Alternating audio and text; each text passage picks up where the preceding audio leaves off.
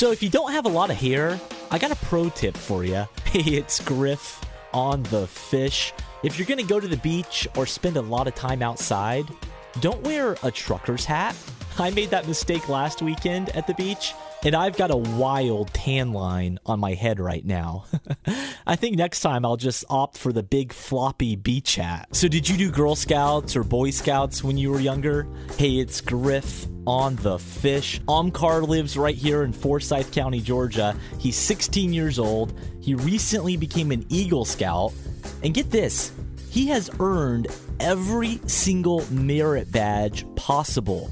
There's 137 merit badges. You know, everything from cooking to archery to canoeing. I feel like anyone can complete this. It's truly an eye-opening journey. Truly a well-rounded kid. Wow. So you seen any good church signs lately? Hey, it's Griff on the fish.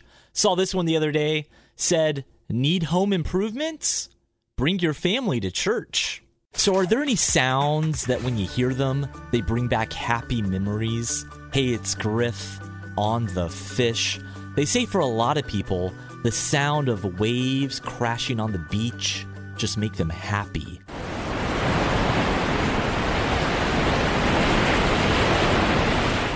See, aren't you in a better mood already? So football back in full swing, and that means for today's Sunday Funny, of course, we have to do a football joke, right? Which insect doesn't play well in football? The fumblebee. Oh, that's bad.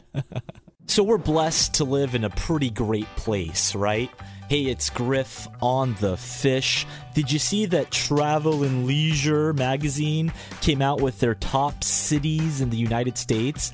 And nowhere in Metro Atlanta made the list. But hey, at number 3 in the entire United States was Savannah.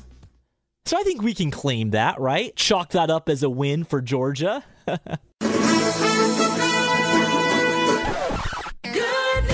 Neva lives in Wisconsin, and she had recently had back surgery.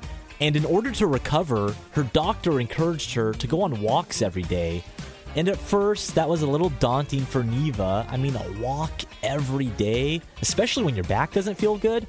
But she noticed that one of her neighbors was posting dad jokes outside their house each day on a little sign. Every day, a different dad joke. And she looked forward to these. It was cheering her up on these long walks every day. But then I thought, if I don't go, I'll miss the joke of the day. So there you go. Dad jokes truly are, or maybe laughter, the best medicine. 104.7 The Fish. Hey, it's Griff.